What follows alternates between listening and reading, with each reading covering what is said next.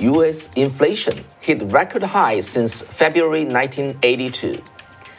U.S. Immigration Agency changed its mission statement. Canada trucker protests entered its 13th day with the potential U.S. trucker protest to start on the Super Bowl day. Leaked audio from China revealed what's behind the CCP's zero COVID policy.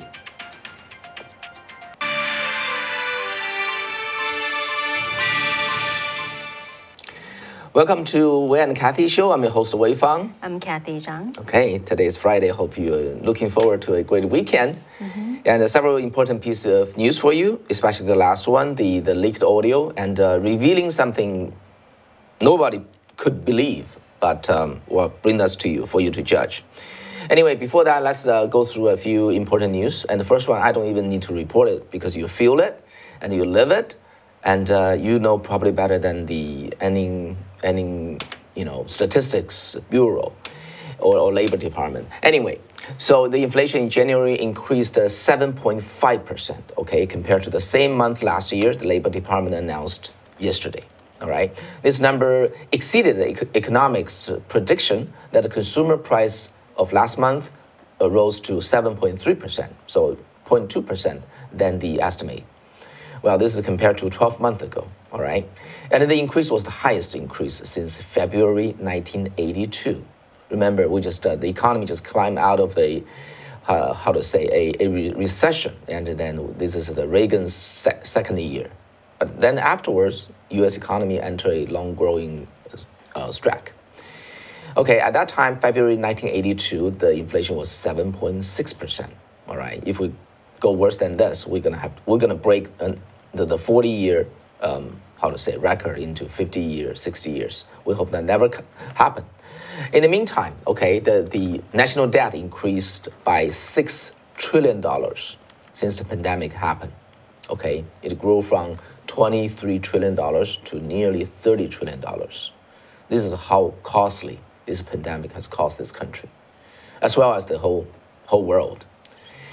And unfortunately, just my personal comment, just in the middle of the news, that nobody's holding CCP accountable. It's just such a shame, such a big loss caused to our damage caused to our country, our people, and our economy.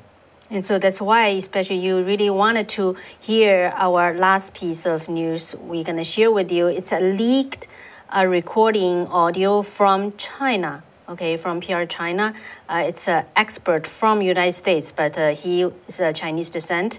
But his audio recording is really revealing related to this pandemic. So you have to stick until you hear that.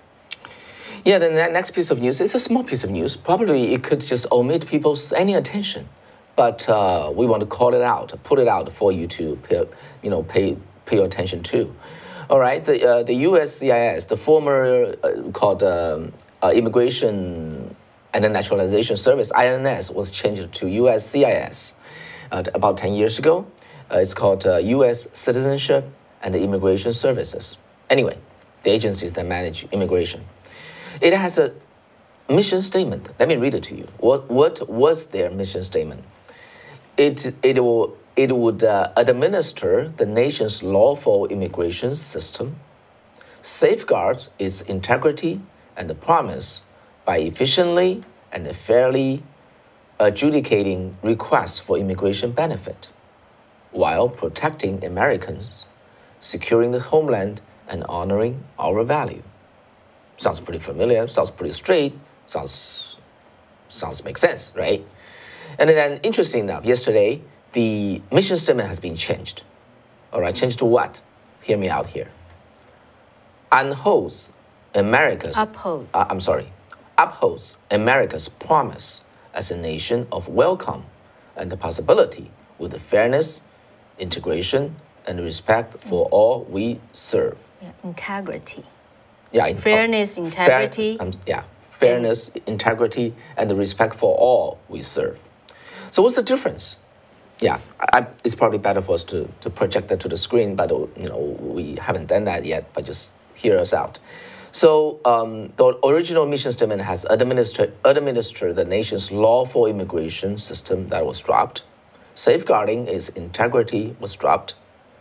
And then fairly adjudicating requests for immigration benefit was dropped. Okay, what is added is this is a country of welcome and possibility. So, and it says, it emphasize for all we serve. In the previous mission, it emphasized the lawful immigration system. Mm-hmm. So the agency director, called Or Jodo, said in the new statement, said that this new statement reflects the inclusive character of both our country and this agency. And he said the United States is and will remain a welcoming nation that embraces people from across the world who seek family reunification, employment, or professional opportunities, and humanitarian protection. And Ken Kusunili, who serves as the acting USCIS director during the Trump administration, offered an opposing view. He said, when we've got an invasion at the border, this is what USCIS chooses to spend their time on. He referred to changing the mission. He said that this is just another example of left-wing busybodies shirking their duty to Americans and not protecting our border. Yeah, that's what he said in the email statement to the Epoch Times. Yeah, I'm an immigrant, okay? I really like American to be open and embracing. But let me tell you that how I came to the United States, okay? When I was in my freshman in Shanghai, in the one of the top university in Shanghai, I learned about America from my father, who was a visiting scholar to the University of Iowa. Okay, he told me that at that time it's kind of dangerous, okay, because the party, you cannot say this thing in open. He just told me that it's good for you to go to America. So starting my fresh year, I studied English, besides my computer science background, major. I studied English, memorized the vocabulary. I took this English as a foreign language, okay? English as foreign language, TOEFL. And the GRE, the graduate record examination. I studied literally 4-year English besides computer science. I worked really hard, I studied really hard. And then I literally can memorize 3/4 of English dictionary before I even came to the States, okay? That's the appeal of America. And the immigration, the channel require me to go there because I have to score the best in order to get a scholarship from the graduate school here. So I just work like, just moonlighting every day and day in and day out, study English, study computer science, so that I can qualify myself as a graduate student to this country. So those are what I went through. Those are many legal immigrants went through when they come to the States. And the people like us, I believe, largely strengthen this country and make it bigger, stronger, and we pass the value of this country back to China, to other places. Those are a very, very good cycle. And with this new mission statement, I'm a person who has has the right to say come in here, right? This is not just like what they say there. Just welcome, come on over, anybody. The end result is you're going to destroy this country. Nobody will have enjoy the fruit of this great country anymore. It'll destroy the country itself. And and one thing I think our immigration system actually should strengthen and improve upon is the education of the American history and the principles. That's truly my own feeling.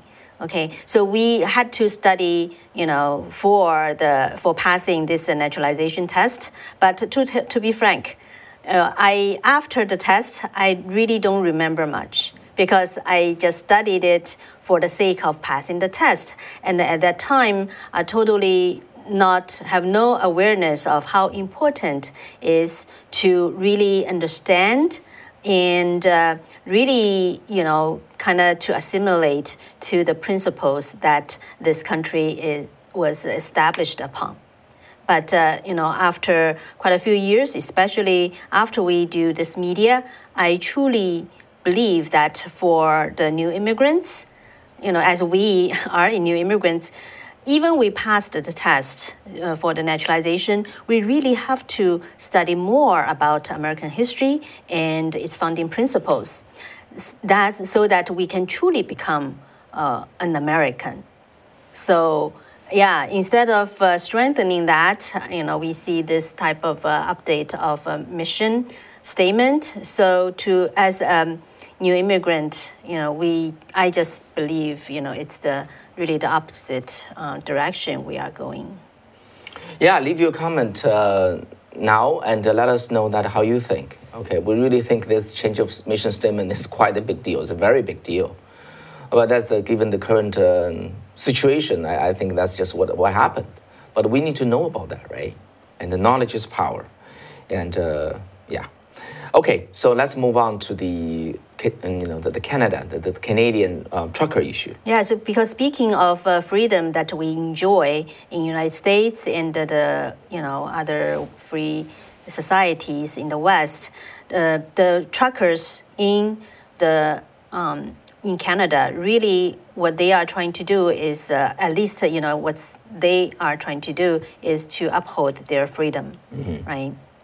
So it started, how many? Oh, it really started back last year, October 30th, 2021. So in Canada, they require proof of vaccination for all passengers age 12 and older boarding the domestic or international commercial airplanes and the federally regulated trains. Yeah, and the travelers by land are required to be fully vaccinated too. To enter Canada, and must provide the negative test 72 hours before land crossing. However, those essential workers were exempt, and among them are truckers, because they have to move goods, right? Especially during the pandemic time. And having the goods appear at the supermarket and a place like that is very, very important. So truck was exempted until January 15th. So actually, United States followed the same type of route, however, the exemption for the truckers in the U.S. ended a week later than Canada, which is January 22.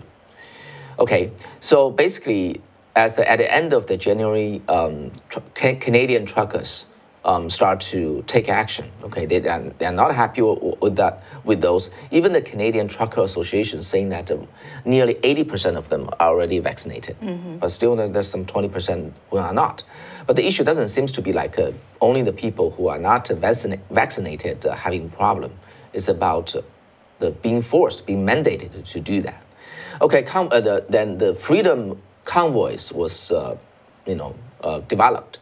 And then the convoys go through many, many Canadian provinces before finally converging on Ottawa on January 29th with a rally, follow-up rally at Parliament Hill. And in the meantime, there's other protests in other province and capitals, and the truckers blockade the province capitals and the border crossings with the United States, mainly the United States. So today, February 11th, Ontario Premier Doug Ford declared a state of emergency, introducing a $100,000 fines and up to a year in prison for the impediment of traffic. Yeah, as for how many trucks are in the Ottawa right now, it depends on where do you ask. You ask the organizer, you ask the media, and which type of media, you ask the government, the police, the number is all different, okay? So we don't have an accurate tally. Let me just say, one source is saying that about a little more than 400, convoy trucks. Anyway, the government initially, they just issued tickets, okay? That's what they try to prevent those truckers from parking the car there, their truck there. And then later they asked the tow truck company to tow, because after you got the ticket, right, you should ticket. It doesn't move, the tow truck coming in, the truck is gone. Interesting enough, local tow truck companies refused to cooperate with the authority. So the trucks stay there. So what the Biden administration is doing, it's reportedly urged Prime Minister Justin Trudeau to use federal powers to quell the truck blockade that has halted the flow to auto parts on the Ambassador Bridge. The bridge carries 25% of all trade between the United States and Canada. Yeah, and exactly the type of the Biden said the exact type of federal power, okay, that Justin Trudeau could employ to stop the blockade was not detailed, although the Prime Minister has said the military remain off the table for the time being. Trudeau has remained firm in his commitment to continuing the vaccine mandates and coronavirus protocol. And as several provincial premiers have decided to scale back restriction, like Alberta, like Saskatchewan, which is in the middle, okay, the middle province, also bordering the U.S. It's interesting. There's this person, okay, his name is Matt Morrow. He's the chairman of a company called the Detroit International Bridge Company, which owns this important bridge, Ambassador Bridge, between the U.S. and Canada, which carry 25% of the trade. Okay, and so he told the media his opinion. He said he suggests 3 ways for the government to end the protest.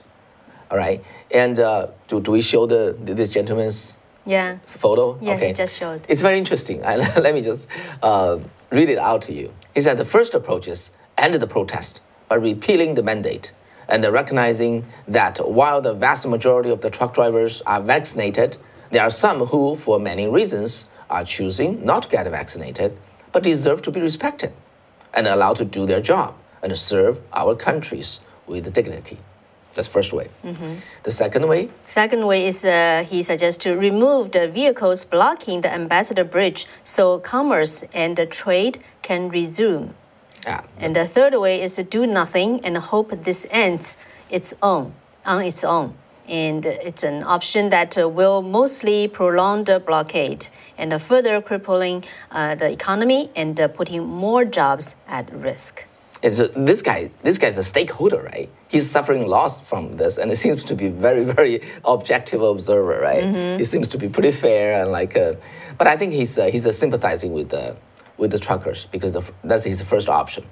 Okay, respect them, allow them to do their job and serve our countries with dignity. So, and then in the meantime, interesting enough, as Trudeau was very firm with his mandate, the Omicron, the variant now is really just past its peak. In the last few days, it just quickly come down. Okay, a major peak is over. And in the province that has the Ontarians' COVID-19 measures, including restrictions on businesses, masking rules, and its vaccine certification policy are under review. This is the province's top doctor said yesterday. And he basically said, due to the situation change, anytime we could repeal those policies. So while the Prime Minister is still holding pretty strong there, the very reason that serve as his policy is falling apart. So we'll see whether this could really resolve the block, the stalemate quickly. But in the meantime, the second and the third blockade is developing also too. One is in the Windsor, Ontario, also at the borderline. Another is Alberta, another blockade. This is in the town of the Coutts. Yeah. So what do you think? And but what is interesting now is this. Okay, the DHS, U.S. DHS, issued a warning to the U.S. law enforcement and the public safety officials on Tuesday. This is nationwide, okay? They said a trucker convoy protesting vaccine mandate could begin on the coming Sunday, where the Super Bowl is played in Los Angeles, California. Yeah, and according to the outlet, which obtained unclassified internal documents, it was first reported by the Yahoo News. The DHS warned agencies nationwide that it has received reports of a convoy of truckers planning to potentially block roads in major metropolitan cities in the United States in protest of, among other things, vaccine mandates for truck drivers. And the DHS alerts saying that the group intends to start in California as early as mid-February and travel to Washington, D.C. as late as mid-March, and reportedly gathering truckers as they travel across the country. So the agency added that the truckers from the protest in Ottawa may also head to Washington to participate. Yeah, well, their source said the protests are definitely going to follow the Canadian model and shut down Washington. Wow. The source further added that the law enforcement agencies are trying to figure out what to do if the convoy stalls D.C. the way a similar convoy has in Canada. So the agency's warning to U.S. law enforcement agencies comes just it's one day after the Homeland Security Chief Alejandro Mayorkas issued a national terrorism advisory saying that the key factors contributing to the current heightened threat environment, including first, the proliferation of false or misleading narratives which sow discord or undermine public trust in United States government institutions. For example, there is a widespread online proliferation of false or misleading narratives regarding unsubstantiated widespread election fraud and COVID-19. Grievances associated with these themes inspired violent extremist attacks during 2021. Sounds very plausible, but I've been here in this country for 30 years, even just 5 years from now, and then earlier on. This kind of speech is called a freedom of speech. Now they become an issue, okay? They become, misleading and false, and because we came from China, right? So how Chinese CCP's way to define what is right and what is what is wrong is just use force. They just say this is right, and if you dare to say otherwise, I'm going to hit on you. Yeah, and also in China, that's the difference between China under CCP and the United States is that in China you could just be imprisoned or punished because of what you say, right? In the United States, it is not supposed the way it should be. Yeah, right? and also what I learned really about this freedom of speech is how freedom of speech could help in a situation where, let's say, misleading narratives just circulating around, and how to prevent that. How to deal with that. What I learned from the United States after I came here is everybody speak out what they believe is right. Some is misleading, some is not misleading. But I, as a receiver, I as audience, I'm not stupid. I look at this side, I hear the other side. I can form my judgment. Chances are truthful information take hold. This is how freedom of speech would sift the truth out of the false. Doesn't need, they issue this kind of a notice saying that proliferation of false narratives so that we regulate the speech for you. This is really just un-American.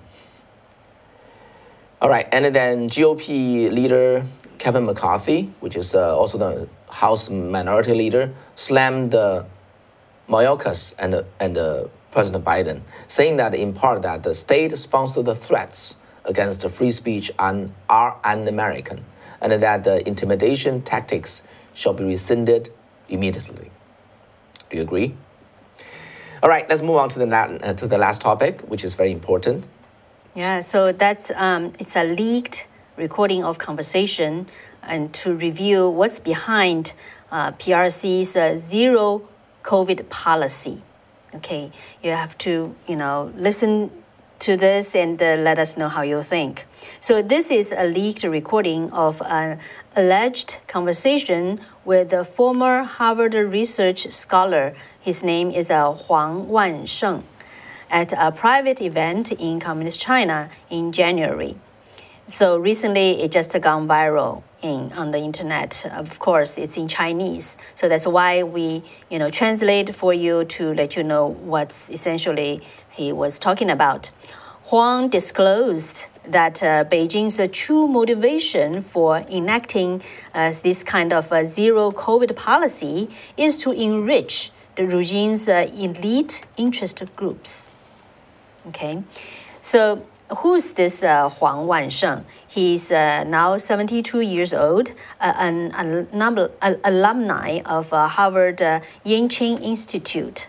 He was a visiting research scholar during 1997 to 1999. He served as a senior assistant to Professor Du Weiming, who is a professor emeritus and a senior fellow of Asian Center at Harvard University. So this institute, Harvard Yenching Institute, is an independent foundation located on the campus of Harvard University. It was established in 1928 with a long history, with a primary mission to advance higher education in Asia. Okay, so that's the background.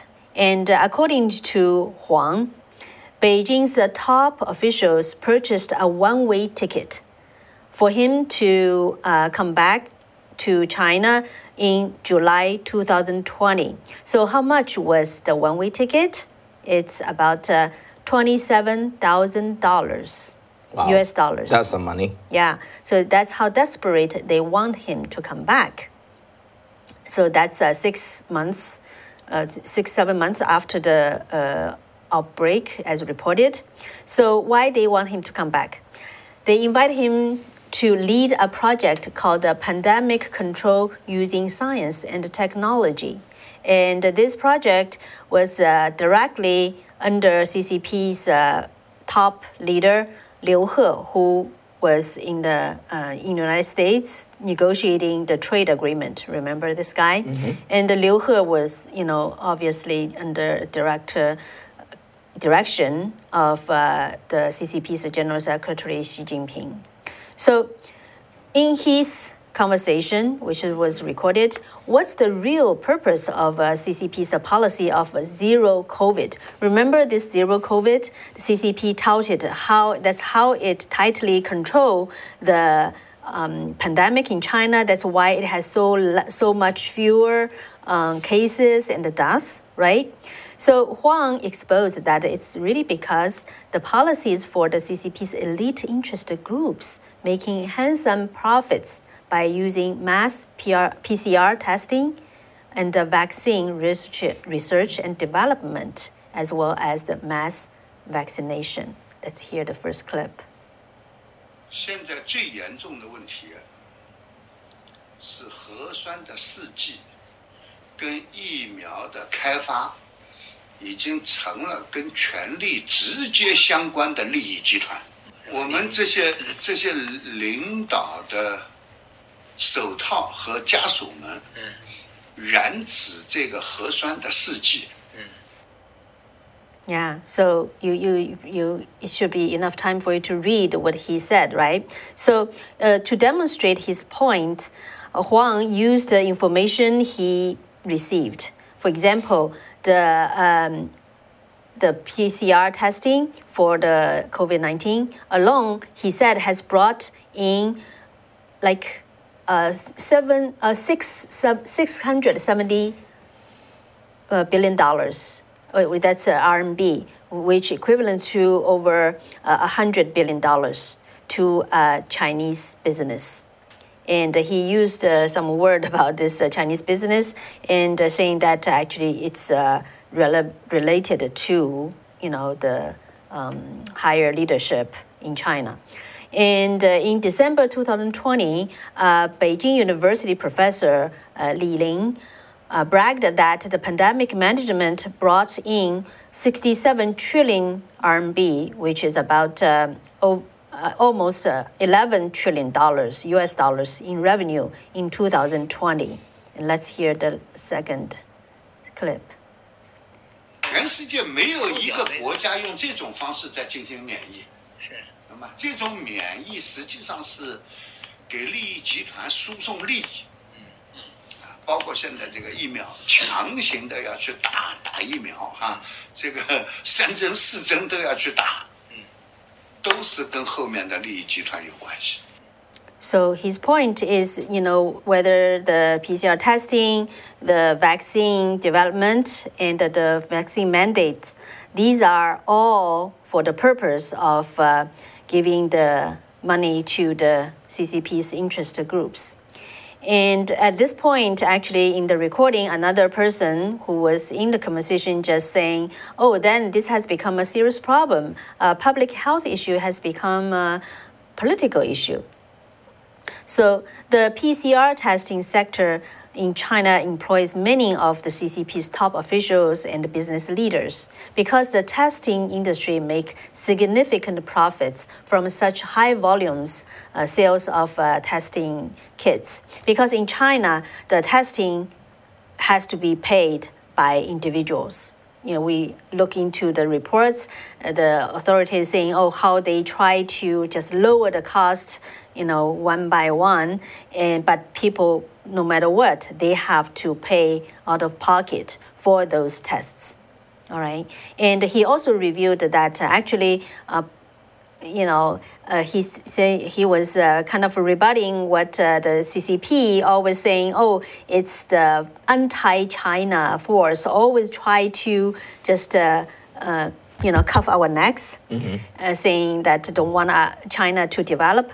He was mocking that, saying that actually because we just don't have this type of innovation ability in China. That's why actually paid a lot of money to the United States to import all kinds of medicines and the equipment, the medical equipment, etc. So. And then he also revealed why the Chinese Communist government's pandemic policy resulted in the current disaster. So he summarized 3 reasons. 第一，中国老百姓怕死。第二，中国做官的怕丢乌纱帽。第三，中国的专家不敢承担责任。就这3条把中国的疫情搞成现在这个样子。Yeah, so he just pointed out why, how the Chinese peoples who are so afraid of so afraid to die was exploited by those interest groups to just, and also the authorities to enact this type of zero policy. And so according to Huang, the US and the European countries have already learned that the Omicron variant, its rapid dissemination can help them achieve herd immunity because of the variant's moderate symptom, and the immunity it generates is effectively against other variants. And also it's like in the upper, system, not really hurting the lungs. Which I, maybe two months ago, I interviewed Dr. Robert Malone. He talked about that, right? Remember? So, and he said, according to Huang, many Western countries have opted to just cancel those pandemic control measure in March and are looking forward to returning to normalcy once herd immunity kicks in. But he also pointed out, according to the data in the United States, tens of millions of people were infected in the short period of time. But he pointed out why it didn't appear to have a public health emergency. Huang believed that it is due to the superior medical system in the United States, which has a strong grassroots capacity. And he explained that actually that's why in China, because of there's no such kind of grassroots medical facility capacity. It is, it just cannot relax those restrictions, which he pointed out is such a weakness of the Chinese system is because of the high concentration of power. He said because of the high concentration of the power, it resulted China's medical resources are highly concentrated in hospitals and overburden those hospitals. And he believed that's one of the key reasons Communist China is hesitant to loosen its restrictions, since it will shake the healthcare system and incapable of handling a significant number of patients. According to Huang, the CCP was concerned that the United States could investigate him for working for Chinese government, because he tried to get his wife go back to China to take care of him. And then when the New York Chinese consulate contacted his wife, once I confirmed her identification in the phone, the consulate person just told his wife, "Now you just listen, do not talk." And Huang explained why. He's saying that because the consulate was aware of the United States FBI is investigating those people who are bring technology back to China, and they are afraid his wife would say something wrong and caught the attention of the federal agencies in the United States. And he just plainly talked about that. And in the recorded conversation, Huang also discussed China's information technology, particularly quantum computing and gene technology. He claimed that humanity is still tens of thousands of miles away from having true quantum computers. And he believed even the United States, let alone China, is still a long way from this point. So he further claimed that all of the essential internet technologies, from its origin to diverse applications, are in the hands of Americans. So he said, Communist China is just a user, the world's largest user. He said that the sadness thing about Communist China is that it has yet to contribute anything to the internet's core algorithms. According to Huang, 90% of basic algorithms originated in the United States, with 10% each from the European Union and Japan. He said that these algorithms are only used in Communist China to develop programs. He also highlighted that he knows of gene technologies frontier development in the United States, particularly disease-related studies.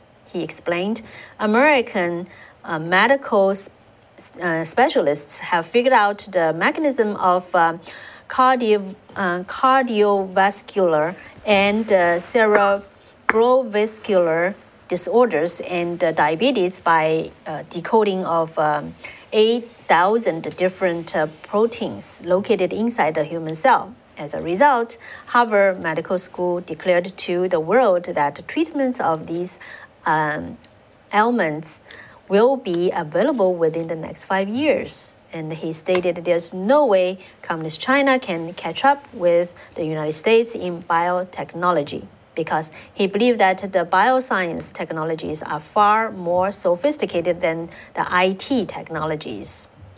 And that's the kind of a summary of his recorded conversations. So how do you think? Do you believe what he says is true?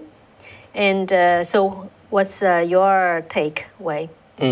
That's interesting. Okay, first of all, for his leaked audio, leaked audio tends to be really just in the most times is carry the truth. Yeah, we probably should explain. The kind of, we only hear the audio as well, but you can hear it's very relaxed, very private environment, and he's just really open to the people who was with him. Quite a few people were with him. Yeah, so it's this is what we heard, and do you believe it? If you ask me, I definitely do. I think this person is telling the truth. And but interesting enough, I want to know that in the U.S. Whether that could be a similar situation. Well, I think inevitably, because I did the Chinese radio just 2 hours ago, we were talking about this subject as well. What he talked about, how these testing mandates, the vaccine mandates, how he what he knows is really connected to the interest groups of the CCP. And I know in the United States, people are also question about that, right? The big farmers and how they could be relating to these mandates. So yeah, you can just judge by yourself. Yeah, of course. If we come across anything, we'll for sure report about that. And I guess that will be it. Yeah. So I saw a lot of comments. I don't have time really to. Right. Yeah. Do you wanted to share any? Well, Luis, yeah, hi, Luis, and you asked that any statistics about vaccination in China. I won't search for that. Even I found it from the official number, and yeah, it's really hard to believe. To believe. Okay, they just publish things according to how things is useful to them. But in terms of the death number, the death toll from the pandemic, that's absolutely wrong. Yeah, okay. I shared with you last time, General David Stilwell, you talked about this number, right? Since last April, the death toll from the pandemic in China is about 4,600 something, since last April. And he he took the number from a source, it's a data, which I also shared with you. I checked it. Indeed, it never changed since last April. Would anybody believe that? The death toll in China is only 46,000? It's not a real country on this earth. They're very, very exceptional. Yeah, so if anything related to the data in China, I don't know how significant it would be, even if we just tell you.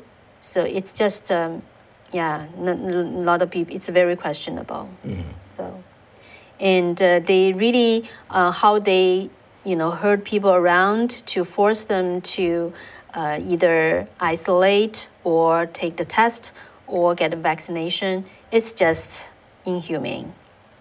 Yeah, it's... And the lucky number 7, he said, I like your red outfit, Kathy. Oh, thank you. You have a good... Yeah, I got quite a few compliments. Thank you. Oh, sorry, right? You took note of that, huh? No, like in the previous shows. Okay. Yeah. I'm glad, yeah. Why so many people dropping... okay, I hate CCP, you wrote, why so many people dropping dead on the street in PRC, while none of that in other countries? Yes, interesting. Yeah, that's... back then, there was so many phone video leaked out of China. People walking there, they dropped dead. Oh, okay, and at that time, we did a lot of reporting. Okay, we received the original videotape of courageous, activist walking through the, a particular hospital and counting the dead body. It's just 10 times more than what the hospital state declared that they have.